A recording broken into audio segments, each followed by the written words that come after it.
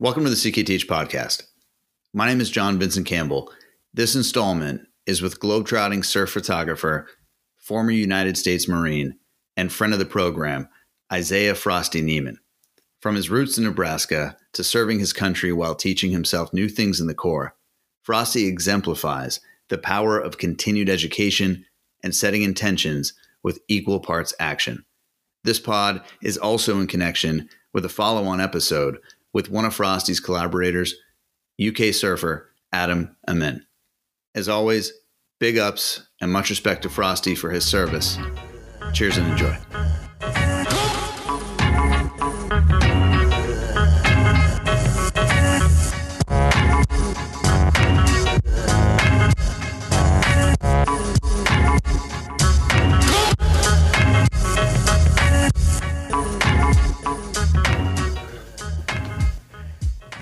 All right, Frosty, how's it going?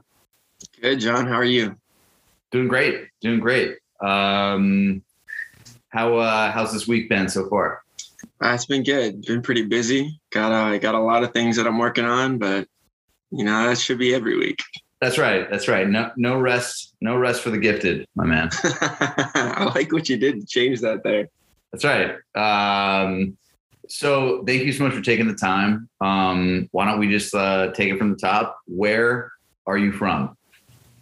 So I was born in Seward, Nebraska, and then lived there a little bit in my early childhood. And then when I was about 6 years old, around 2000, moved to South Carolina and then spent the rest of my childhood years there. Joined the Marine Corps in 2015. And then I went to Camp Pendleton, California, and spent 5 years there. And then I spent 2.5 years in Hawaii, over at the Marine Corps base there. And then I just got out, I guess it'd be 4 weeks ago now, tomorrow. So, well, as always, thank you. Welcome back, and thank you for your service. My pleasure. South Carolina to Omaha to Hawaii. I mean, one of the things, like I've told you always, is that your story and your dedication and really just your willingness to kind of put yourself out there in new situations is pretty inspiring. Thank you. No doubt. So to kind of walk it back just a little bit, how did the name Frosty come about? Yeah. So when I was a kid, Wendy's used to do a promotional thing around Halloween where they would sell books of Frosty coupons, like for the junior Frosties. And I was like, oh, I can get 10 Frosties for $1 if I just stock up on these. So I would stock up on these little booklets, and I would have them year round. So as often as I could, I would go to Wendy's and I would get a Frosty because they have great ice cream. So I just always had those, and a couple of kids started making fun of me with that, and I was like, okay, I can rock the name Frosty. That works. It's really actually sort of, they did you a benefit by bringing that into your life, I think. They did. And I have to say, I've been a Frosty fan my entire life. Never met a Frosty I didn't like. I individuals and the actual Frosties at Wendy's. So big shout out to Wendy's. Oh yeah. I still go there all the time. I love that stuff. Absolutely. I mean, hey, you cannot knock Wendy's, just period. When I first met my wife, she was like, she loves to eat like very healthy food and all that stuff. And I do too, but this one evening, it was kind of late. We were coming back from the beach over in Hawaii, and they just built a new Wendy's on our side of the island. And I was like, babe, let's go to Wendy's. And she was like, you're joking, right? And I was like, no, let's go to Wendy's. So how long, so your congratulations again on being recently married. Yeah, recently married. Got married 4 months ago. Yeah. Congratulations. That's amazing. How long did the Frosty namesake story come out? Like basically your wife knew about this Frosty, the meaning behind the word Frosty early on in their relationship, or is it something that she just stumbled upon later? She actually knew about it probably, I guess, the first time we hung out. So I do big wave surfing when I'm not when I'm not doing photography or anything. Right. So I have a very good friend of mine. His name is Victor. He does surf filming. So him and I kind of like worked as a tandem team in Hawaii. He would do the filming side, I would do the photography side, and we'd just kind of double tap it. But some days he'd just come out and film for me just for fun when I would go surf. And I'd gotten hurt surfing at Waimea Bay, messed my back up a little bit.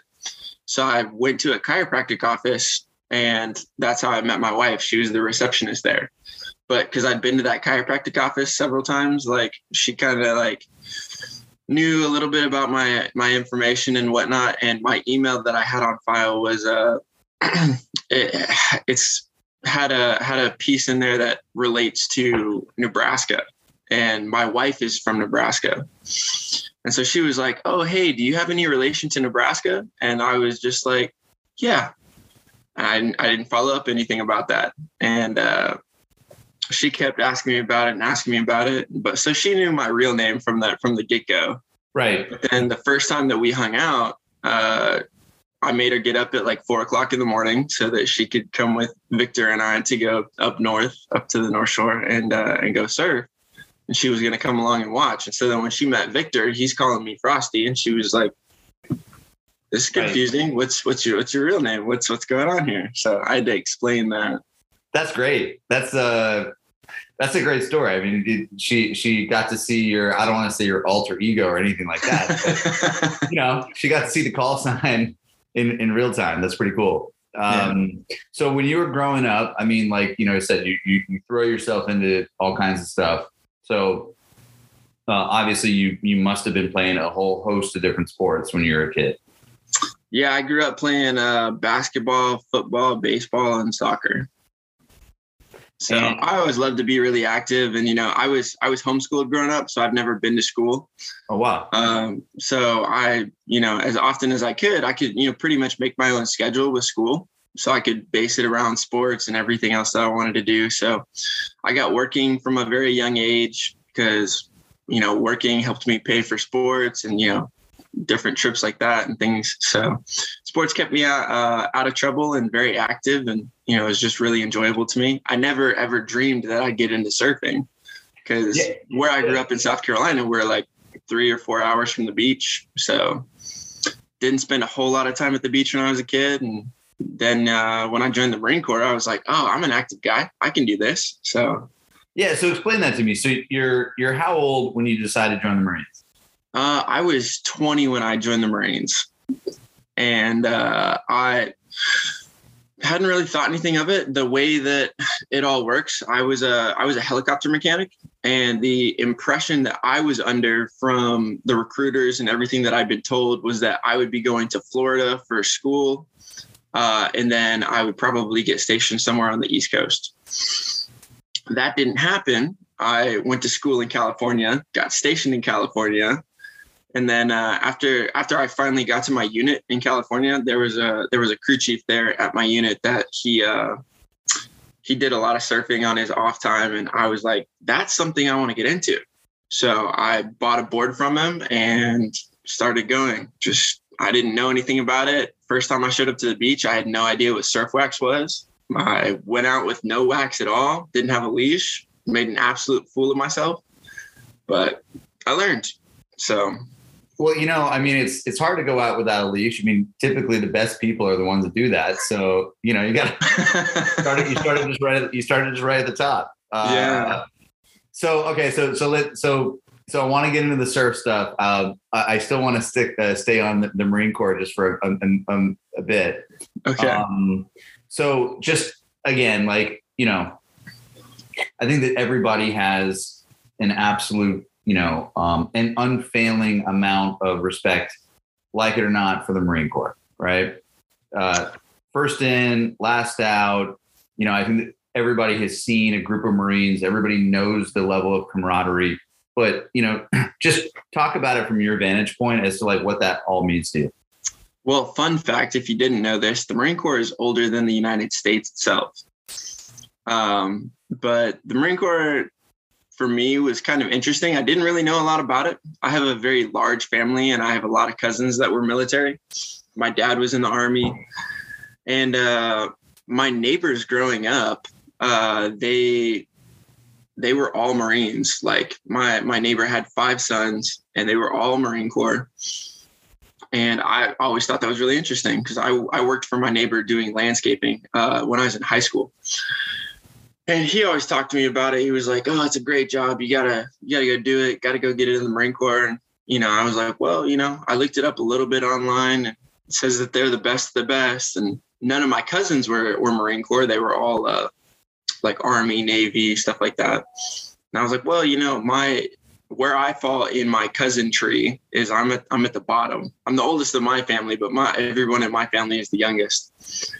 So I was like, I want to do something different. So I joined the Marine Corps, not really knowing too much about it, and ended up being the best decision I could have made in my life. They are definitely very hardcore, very, they got a lot of screws loose. You kind of have to be in the Marine Corps, but they're good guys. They'll do anything for you. I've never met another group of people that it doesn't matter if you don't know them. You could call them and they'll be there. You break down on the side of the road. It's like 2:00 in the morning. You just call your buddy and be like, "Hey man, I need you to come get me."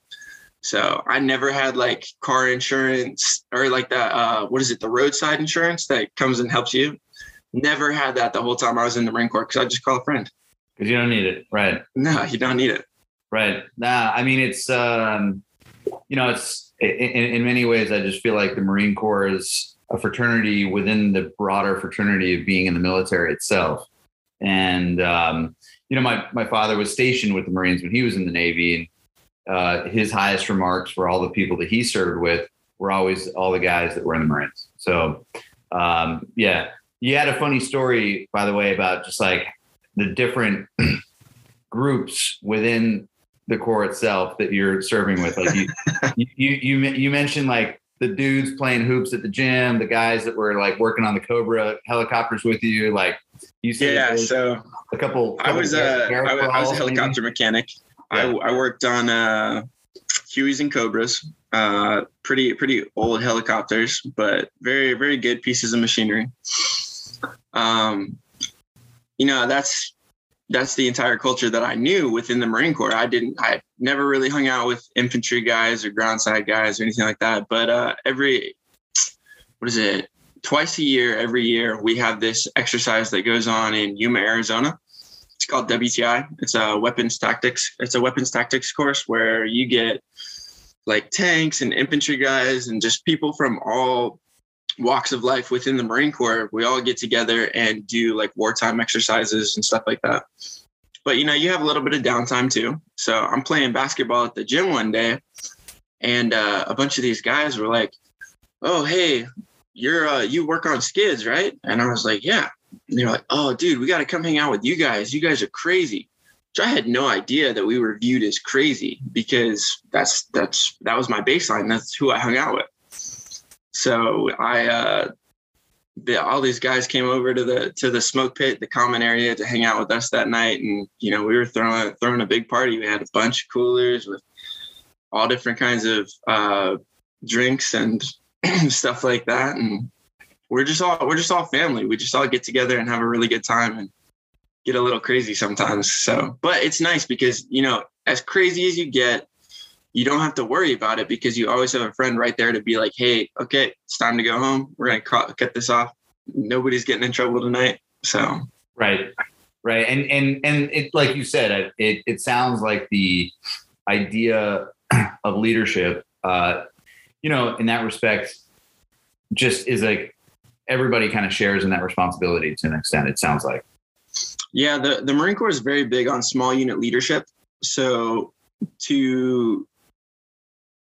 I guess to like measure it to like other branches, a lot of times I've heard it compared to the Navy, where you can be like an E5 and E6, something like that, and then you start getting responsibility.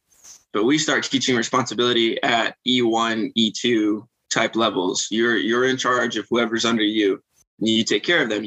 They're your responsibility. Their training, what they're doing with their life, how their finances are, all of that stuff. Like, we're very involved in everybody's life within the Marine Corps.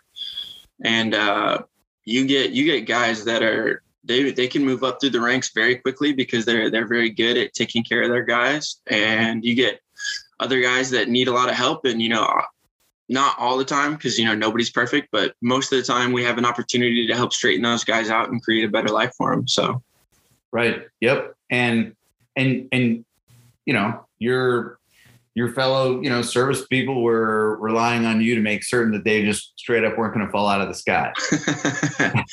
Yeah, that's a lot of pressure. So my qualifications I was a CDQAR. So it's a collateral duty quality assurance representative. So my job is pretty much to ensure that all maintenance on the aircraft is done correctly and without fault. So nothing can possibly happen to the aircraft mechanically. It can't fail.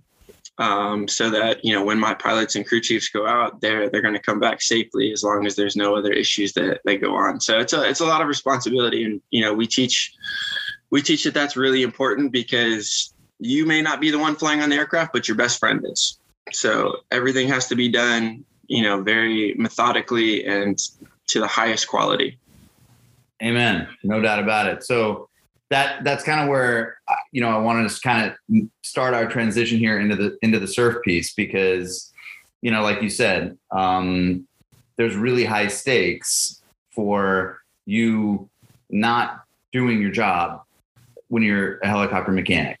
And in the same context, there's obviously very high stakes when you're either surfing or filming anything involving a big wave. Yeah. There's just like a whole different set of circumstances going on there.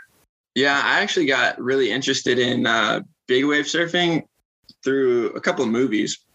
I saw Bethany Hamilton's Soul Surfer. That's kind of where I got the idea for surfing. And I was like, that's kind of something cool. But then I saw this other movie called Chasing Mavericks, Jay Moriarty, and there's Frosty in that movie too.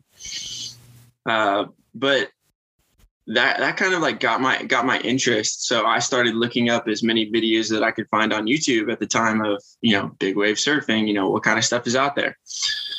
I can't remember what the video was, but I saw this one video that was talking about how like big wave surfing is like very similar to being in the military. Everybody's relying on each other. Everybody has a job to do, and you become very tight knit because it's such an intense circumstance. And that kind of really drew me into that. I was like, I love that camaraderie, that brotherhood, and I love surfing. So how do I start getting into that? And I just, was like, okay, I guess the best way to do that would just be to like be there. So I didn't have any of those opportunities to do that while I was in California, but the opportunity came up to get transferred to Hawaii. And I was like, oh, I know they have big waves there. I got to go. So I moved to Hawaii with the Marine Corps in 2020 and just started asking around to see what I could do to get into that. But yeah, big wave surfing is very interesting. Like you have to really know the people that you're around and know that everybody is out there for the same reason that you are. And whereas, yeah, you kind of want to compete with other people and make sure that you get your wave, but you also want to make sure that everybody's safe and everybody is having a good time and everybody comes home. So. Right. Yeah. No, the best surfer in the water is the one having the most fun, right? Yes. Okay. So still kind of walking it back. So you, and I'm sorry for belaboring the process because you do have such a cool story. So you move to San Diego, like you said, you buy this 9-foot longboard. You are not the you're just kind of coming in. You're just diving into the deep end, literally, when it comes to the world of surfing. You said that this first cream colored longboard snapped in half. Yeah. So I back when I first started surfing, I didn't know anything about it. Didn't have any friends that surfed. I was the only person at my unit that surfed other than that other guy, but he was like, I don't want to teach you. You can just do it yourself. So I would go out and I would surf by myself for probably 6 or 7 months and in San Diego, right? So in San Diego. Where would you start paddling out in San Diego? I don't know the proper name for the place, but if you go down to if you go down just south of Carlsbad, there's like a little area there where it kind of like gets a little bit rural just before you get to, I think it's the Encinitas area. La Costa. Yeah. Yeah. I would go out there because there was nobody there. So I was like, okay, this is probably a safe place for me to learn how to surf because I can't hurt anybody else. I can't get in anybody else's way. So I'm just going to surf here. And I would go there religiously, like every day. Because I was working night crew at the time. So I would I would go to bed at like 2 or 3 in the morning. And then I would wake up at 6 o'clock, 7 o'clock, and I would go surf for several hours. And then I'd come home, take a nap, and then go back to work. But yeah, I just was like, if I just stay consistent and just put my time in trying to learn and figure out what I'm doing, then I'll get it. So did that for probably 6 months. And then I decided, I was like, okay, I'm ready to try a different beach. So I went to Del Mar Beach on the Marine Corps base because I'd heard that it had good surfing. Not necessarily the case, depends on the day. But I took off on this wave and I had not figured out how to turn yet. It was way too big for me, but I did it anyway. And I snapped my board in half and I was like, oh no, what do I do now? So I was like, I guess I'll just go buy another surfboard. But I was like, in my head, I was feeling a little cocky. I was like, okay, I can do a short board. That'll be no problem. So I went and bought a short board. It was a 5'6". Way too short for me because I'm a 6'1", 6'2" guy.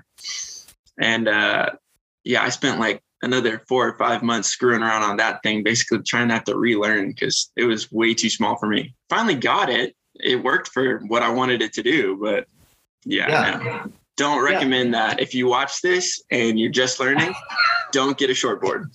Don't go from a 9-foot longboard to a 5'6" shortboard. Definitely not. No, just work into it. So it's super impressive. Like you said, you're maintaining all of your duties and responsibilities in the Marine Corps, which again, working on aviation equipment is a real deal job. Like you're not just like clocking in, clocking out and being like, whatever this helicopter is going to do is going to do.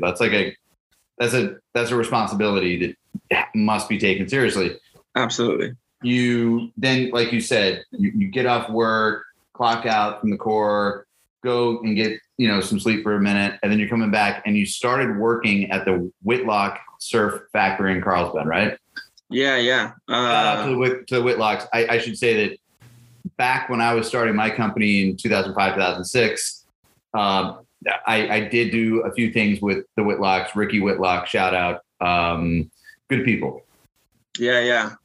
Rusty Whitlock, great guy. He fantastic shaper. He has a fantastic story too. Very interesting guy to talk to. But yeah, I had fallen in love with surfing so much. I was young. I was like, okay, when I get out of the Marine Corps, what am I going to do to stay around this culture? Because I love everything about the surf culture.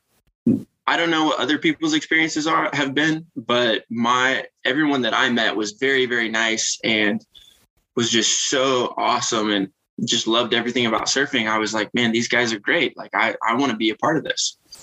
So I was like, okay, I'm going to see if I can find like a shop to kind of like learn how to shape boards at.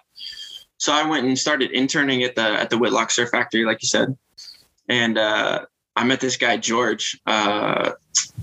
He's a dude from Portugal. He's a fantastic shaper.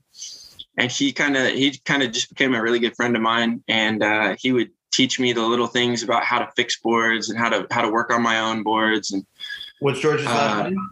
What's that? What's George's last name? George Elias. Shout out, George. Yeah. He's fantastic. He's now since moved to Canada and he runs his own surf shop up there. Check it out on Instagram, Altered Blade. Very cool. So, yeah. It's around the Vancouver Island area, yeah? Yeah, I'll have to look up exactly what island it is. It's right across the border, though. And the name of the shop one more time. Altered Blade. Altered Blade. Cool. Yeah, Altered Blade. He makes great boards. George. Not easy starting a business in any era, but I think particularly this one. But we digress. Go ahead. But yeah, so I started spending a lot of time with George, and I would, I'd get there around like, well, I'd after a couple of weeks, George and I would go surf together, probably around like 7 or 8 in the morning. He started taking me to like the Rock in Oceanside. It's a spot maybe like 2 miles south of the Oceanside Pier. We go to the pier some days if it was good, and other times the harbor. But he was great for me learning how to surf. He really like taught me like what I was doing wrong and how to fix, making my turns and how to do better carves, things like that. So he was a fantastic guy. But yeah, so I would surf with him from about 7 or 8 in the morning until about 10, and then we'd go to work. And he would teach me stuff throughout the day, and we'd joke. And he speaks really good English, but he was teaching me a little bit of Portuguese and just really opening up my eyes to the wild expanses of things that I didn't know about other parts of life. Because he grew up in Portugal. I grew up in the United States, haven't had a lot of interaction with people that grew up in other countries and stuff. So very, very interesting to do that. But yeah, so I would work there until about 2 or 3 in the afternoon. And then I would, go home, go to the Marine Corps, work all night, and then do it again. Wow. And I mean, it's just interesting visually to think about somebody changing out of, whatever, the uniform that pretty much everybody in Southern California wears, which is like pair of flip-flops, pair of shorts, t-shirt, maybe a hat, right? Yeah. Versus, clocking into the Corps where you have to have your gig line set and you have to have certain standards in place with respect to what you're wearing and how you're wearing it and all that kind of stuff. So like you're kind of navigating these two aesthetics and these two very different sets of rules, I guess, in and out of the Corps. Yeah, I got in trouble a couple of times because I would come into work like right at the time where I was supposed to be there, and I'd be in board shorts and a t-shirt, and then I'd have to change over, and people would be like, "What are you doing? Like, you're supposed to be in your uniform already." And I was like, "I'm sorry, I'm running a little late." So yeah, some Marine Corps guys didn't understand surfing as much, but surfing is definitely something I think that it's a double whammy. I think everybody should do it because it'll change your life and it's a fantastic thing, but please don't do it because the lineups are getting so crowded.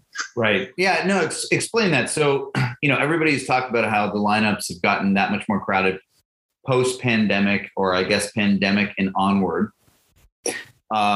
Which I guess makes sense. And at the same time, yeah, like you said, I mean, it's a healthy thing to do. You're connecting with nature, you're connecting with sort of the Earth's energy. And then you're one of the people that is not only enjoying that, learning that, but then like starting to capture that. And so, when did you decide there was time for you to pick up a camera and a housing? Oh man, let's see. I was interning at the Whitlock Surf Factory, and prior to this, actually, so I picked up a camera because I knew that I was gonna be doing some cool things in the Marine Corps. So I wanted to be able to like document that and have those have those pictures for me to remember, when I was old and stuff like that. But then I really fell in love with just like taking awesome pictures, because there were so many cool things that I got to do. I got to travel around with the Marine Corps a lot to different places, like Wyoming. I did a couple things up there, and been to Arizona a couple times. But yeah, so I had picked up a camera and was shooting in the Marine Corps. And then George asked me to come out and shoot one day. He was like, "Hey man, like, I know you do pictures. Can you come out and take some pictures for me, while I surf?" And I was like, "Yeah, I can do that." So I brought my camera out and I was shooting from the beach, and I was like, "Okay, this is nice, but I want to be in there. I want to be like right next to him. I've heard of stuff like that. So how do I get out there?" So I went online to B&H Photography, shout out to them. And they had this little Ziploc bag that you could put your camera in. And it was like $40 or $50. And I was like, cool, that's within my budget. That probably works good.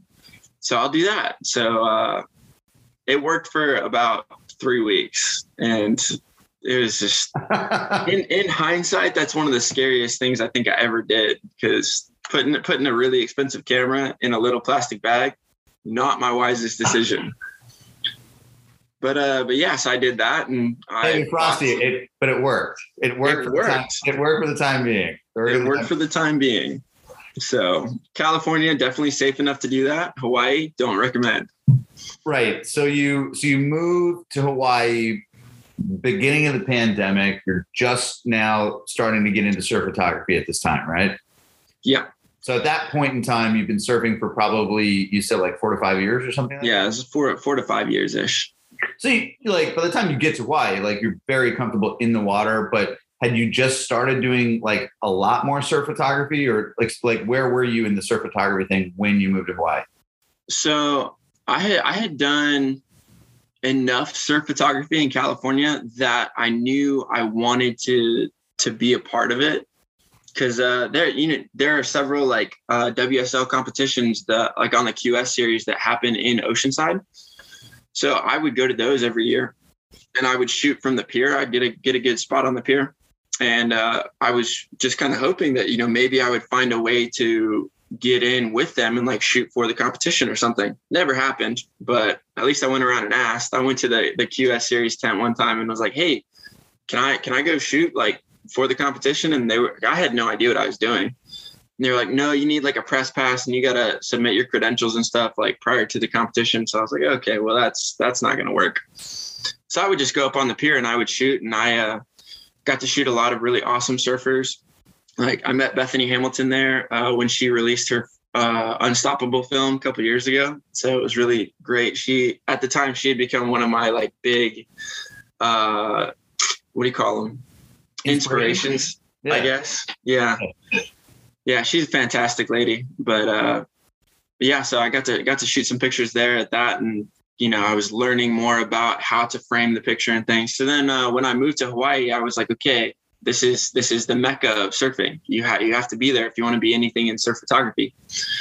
So I went online, did a little bit more research, and I still didn't really know what I should be looking for. So I had seen this documentary called The White Rhino about big wave surfing. It's fantastic. If you haven't seen it, definitely go watch it. It's on Amazon.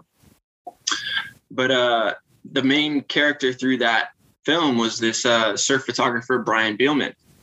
And I'm not afraid to call anybody. So I just looked his number up online and just called him one day and was like, "Hey man, I'm new to this.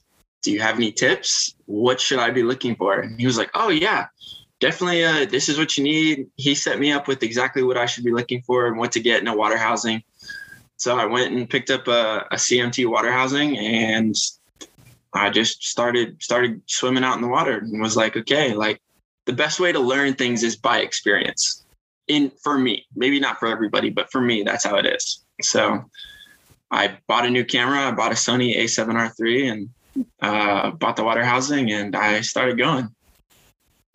Wow. That's amazing. I mean, a lot of people get intimidated about a lot of things, but I mean, I wouldn't say that, surfing and particularly surf photography is the most approachable of combinations. No, it's definitely not. It is. There's a lot of learning that goes into it, understanding the beach, understanding the tides and the swell angle and the weather and who else is there and where you need to be at in relation to the surfer. What kind of style does this surfer have? Is he going to be coming this direction or that direction? And where should I sit in the water? How much do I need to be working out to be able to swim this lineup to stay in the right spot versus getting carried away by the current? Like there's a lot more that goes into it that people don't really realize. So it's a pretty awesome thing. But I was very fortunate. I got to meet Victor probably within a couple of months of being in Hawaii. Victor and I met. Victor, he's also in the Navy. So we had a common ground there, but we were both trying to break into surf photography and surf filming. And we just bonded over that, and we started to train together, and we went and swam pipeline together for the first time. And we just pretty much done it all together. So would you say that you're like 10x the swimmer that you used to be at this point? Absolutely. I definitely not as great of a swimmer as I would dream of being, but there's always room for improvement. So, and you're always your own worst critic. But of course. Yeah, learning how to swimming with a camera is wildly different than surfing with a surfboard. But there are upsides and downsides to both of those. Yes. Yep. Yeah. You're lugging around quite a bit of weight with one and quite a bit of volume with the other. Yeah. So, okay. So, and then where would you say that was the first, you said you went and swam pipe together. I mean, was that the first kind of indoctrination, if you will, in terms of really feeling the kind of power of the ocean in Hawaii? Oh man. Let's see. First, well, actually backing up to that, the first time that I really experienced the power of the ocean in Hawaii was I had met a guy at work with the Marine Corps, and people, I was the new guy because it was a new unit to me, but people had been throwing around the rumor that I was new to the unit. I surfed. So then this guy came and found me. His name's Walker. He's a dude from Florida, grew up surfing, all that stuff, had way more experience than I had. But he was like, "Oh, dude, you surf?" And I was like, "Yeah." He's like, "Cool, let's go surf Waimea." And this is my third week being in Hawaii. And so I hadn't really gotten out and surfed a whole lot because I was getting my house settled and figuring out, how my unit was working. So I hadn't really gotten out there yet. But I was like, "Yeah, dude, I'm down." Also, I didn't really know that much about Waimea at the time. But he was like, "Yeah, it's going to be at 15 feet." And I was like, "Okay, let's do it." And I was like, "Do I need a different board?" And he was like, "No, just bring a longboard. You'll be fine."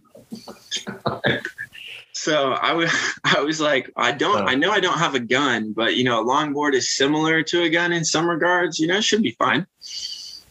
So, we went, and this was right as the pandemic started. I think it was the first or second weekend that the pandemic had blown up, but we were like, okay, well, let's go and, see what happens. So we get out there at 5:00 in the morning, and it was perfect Waimea, not too big, not too small, good enough that you could have fun, but still learn. And I went out on a longboard and got wrecked a couple times, but I got some really fun waves out of it.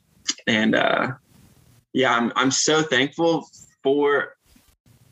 that there was nobody out that day. I don't want to say I'm thankful for the pandemic, but I've never seen Waimea Bay like that.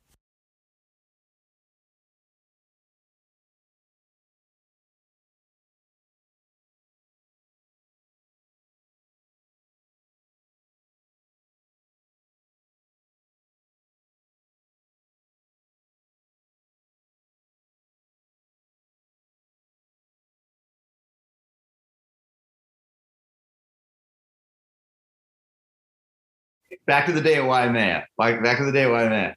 Yeah, so I'm not thankful for the pandemic, but having Waimea to yourself is a gift. And I didn't realize it at the time. I was, I just didn't know.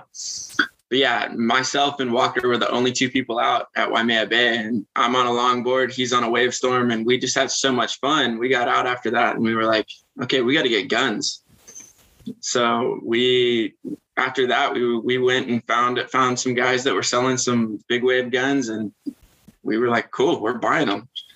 Bought them, and I've been doing big wave surfing at Waimea since then. I'm not trying to dip my toe too far into the water before I'm ready, but right. I've surfed Waimea now probably 17 times.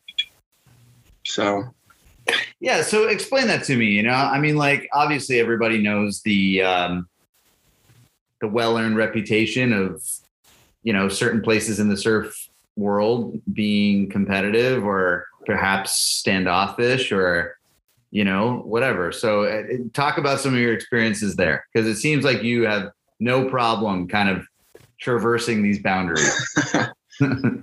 Yeah, my theory on things is, treat others the way you want to be treated. So, if you're kind and respectful to everybody else, regardless of if it's their home break or your home break or whatever, then they're gonna treat you with respect. Everybody starts with a certain level of respect. You only lose it if you treat people the wrong way. that's how I operate anyway.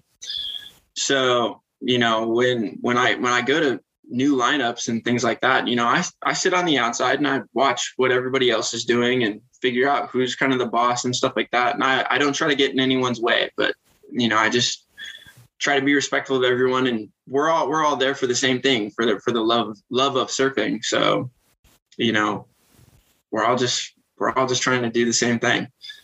But Waimea Bay was awesome. You know, I was a little nervous about it because, you know, I didn't know what the lineup would be like. I'd never really experienced other big wave surfers before, but everyone out there was fantastic. They were really, really nice. You know, I got to surf with people like Polly Ralda and Jamie Mitchell, and they're fantastic, awesome people.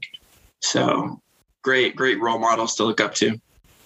Yeah. So you like you said, you I think in any environment, paying your dues is a pretty, you know, natural thing, right? Is part of the absolutely the evolution.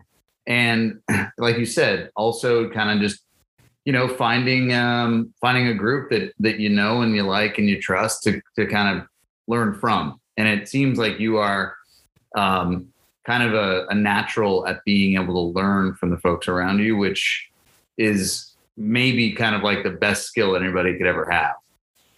Thank you. No doubt. So you really established, I think, just such an amazing routine for yourself, being that, you know, you weren't a local to Southern California, you weren't a local to Hawaii, and then at the same time, there you are out at Waimea with a dedicated group of friends doing what you're passionate about. So explain the transition that you recently just went through in terms of getting married, transitioning out of the Marine Corps, and now you're preparing for this really amazing adventure in Ireland. Yeah. So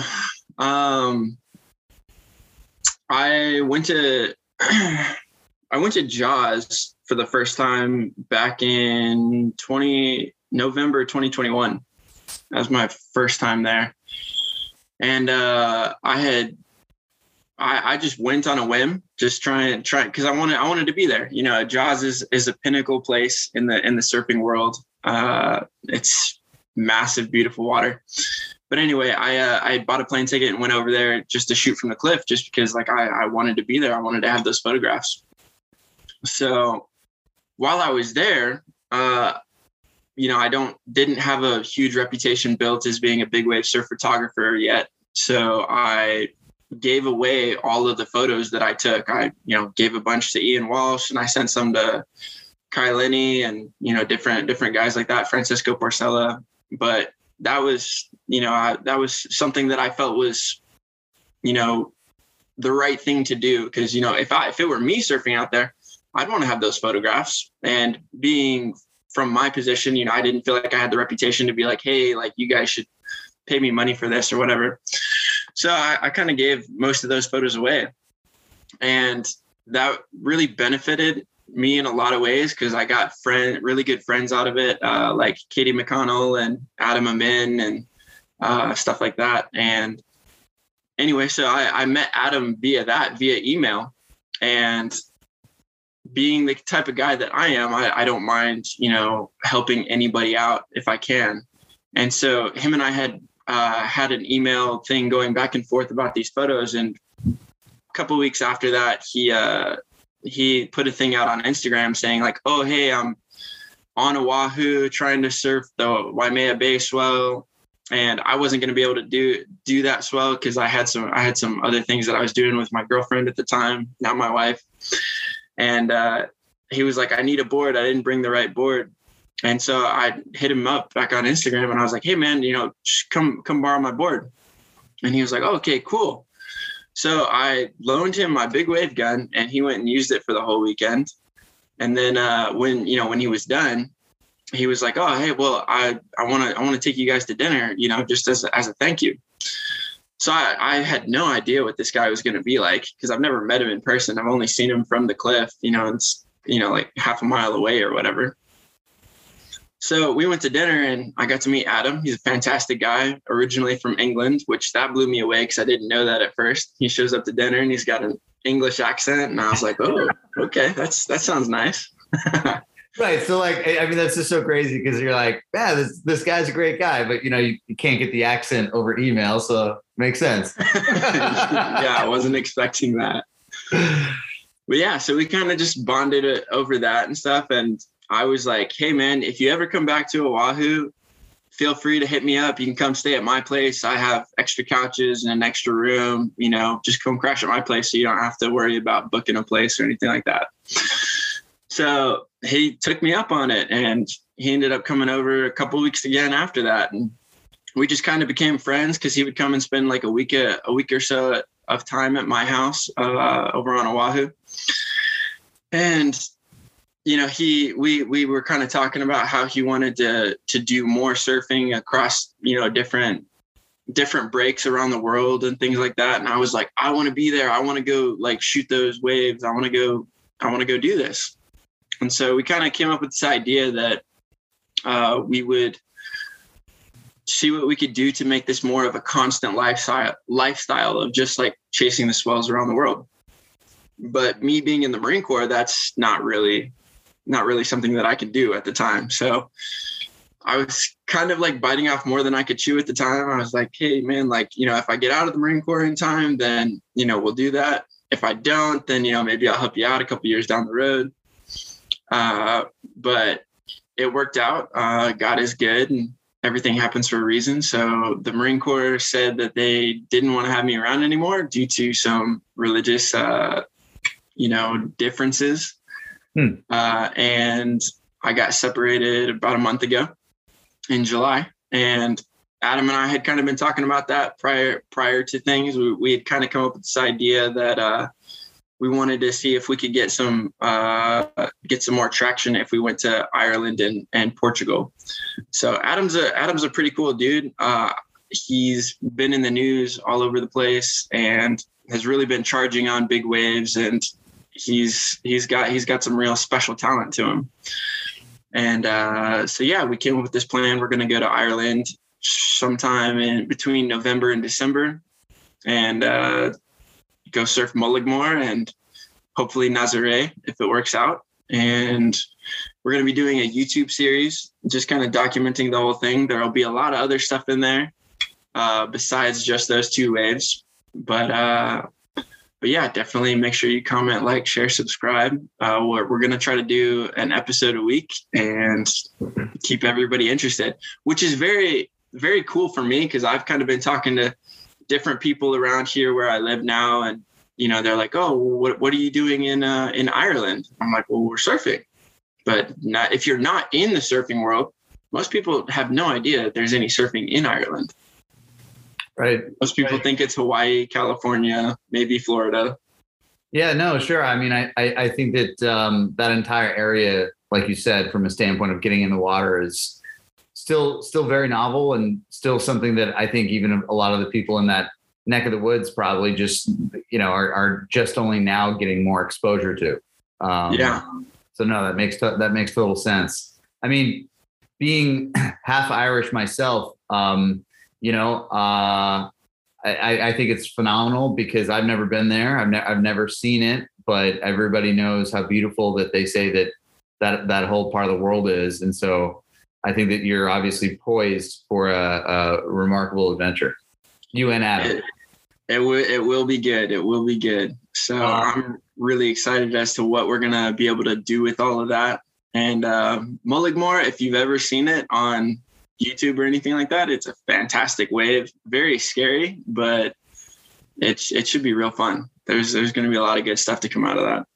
So for the YouTube series, have you and Adam kind of gone back and forth at all about a name or a title for this? Well, we have not come up with a title for it yet. We're still in a little bit of the planning process of that, but it's definitely a go. We are going to do this. Just kind of figuring out the minor details, and once I get that put together and we're able to put out a trailer or get people interested, then I will definitely let you guys know about that. That's awesome. No, I'm so excited for you, for Adam, and you and your new wife. I mean, this is the stuff that legends are made out of. pack it up and get off to Ireland and shoot some of the biggest waves in Europe. That's amazing. Yeah, it'll be fun. So. Well, look, Frosty, I mean, it's amazing that America's service people can rely on you to keep them in the skies. And it's amazing that some of the best big wave surfers in the world can count on you to get the shot. I think that's it's hats off to you, sir. I appreciate it. No doubt. Well, look, I really appreciate you taking the time, and let's definitely do a check-in here about the journey that you're about to go on. So I look forward to, tapping with you again. Yes, sir. Thank you. All right. Well, let's talk soon. Sounds good. All right.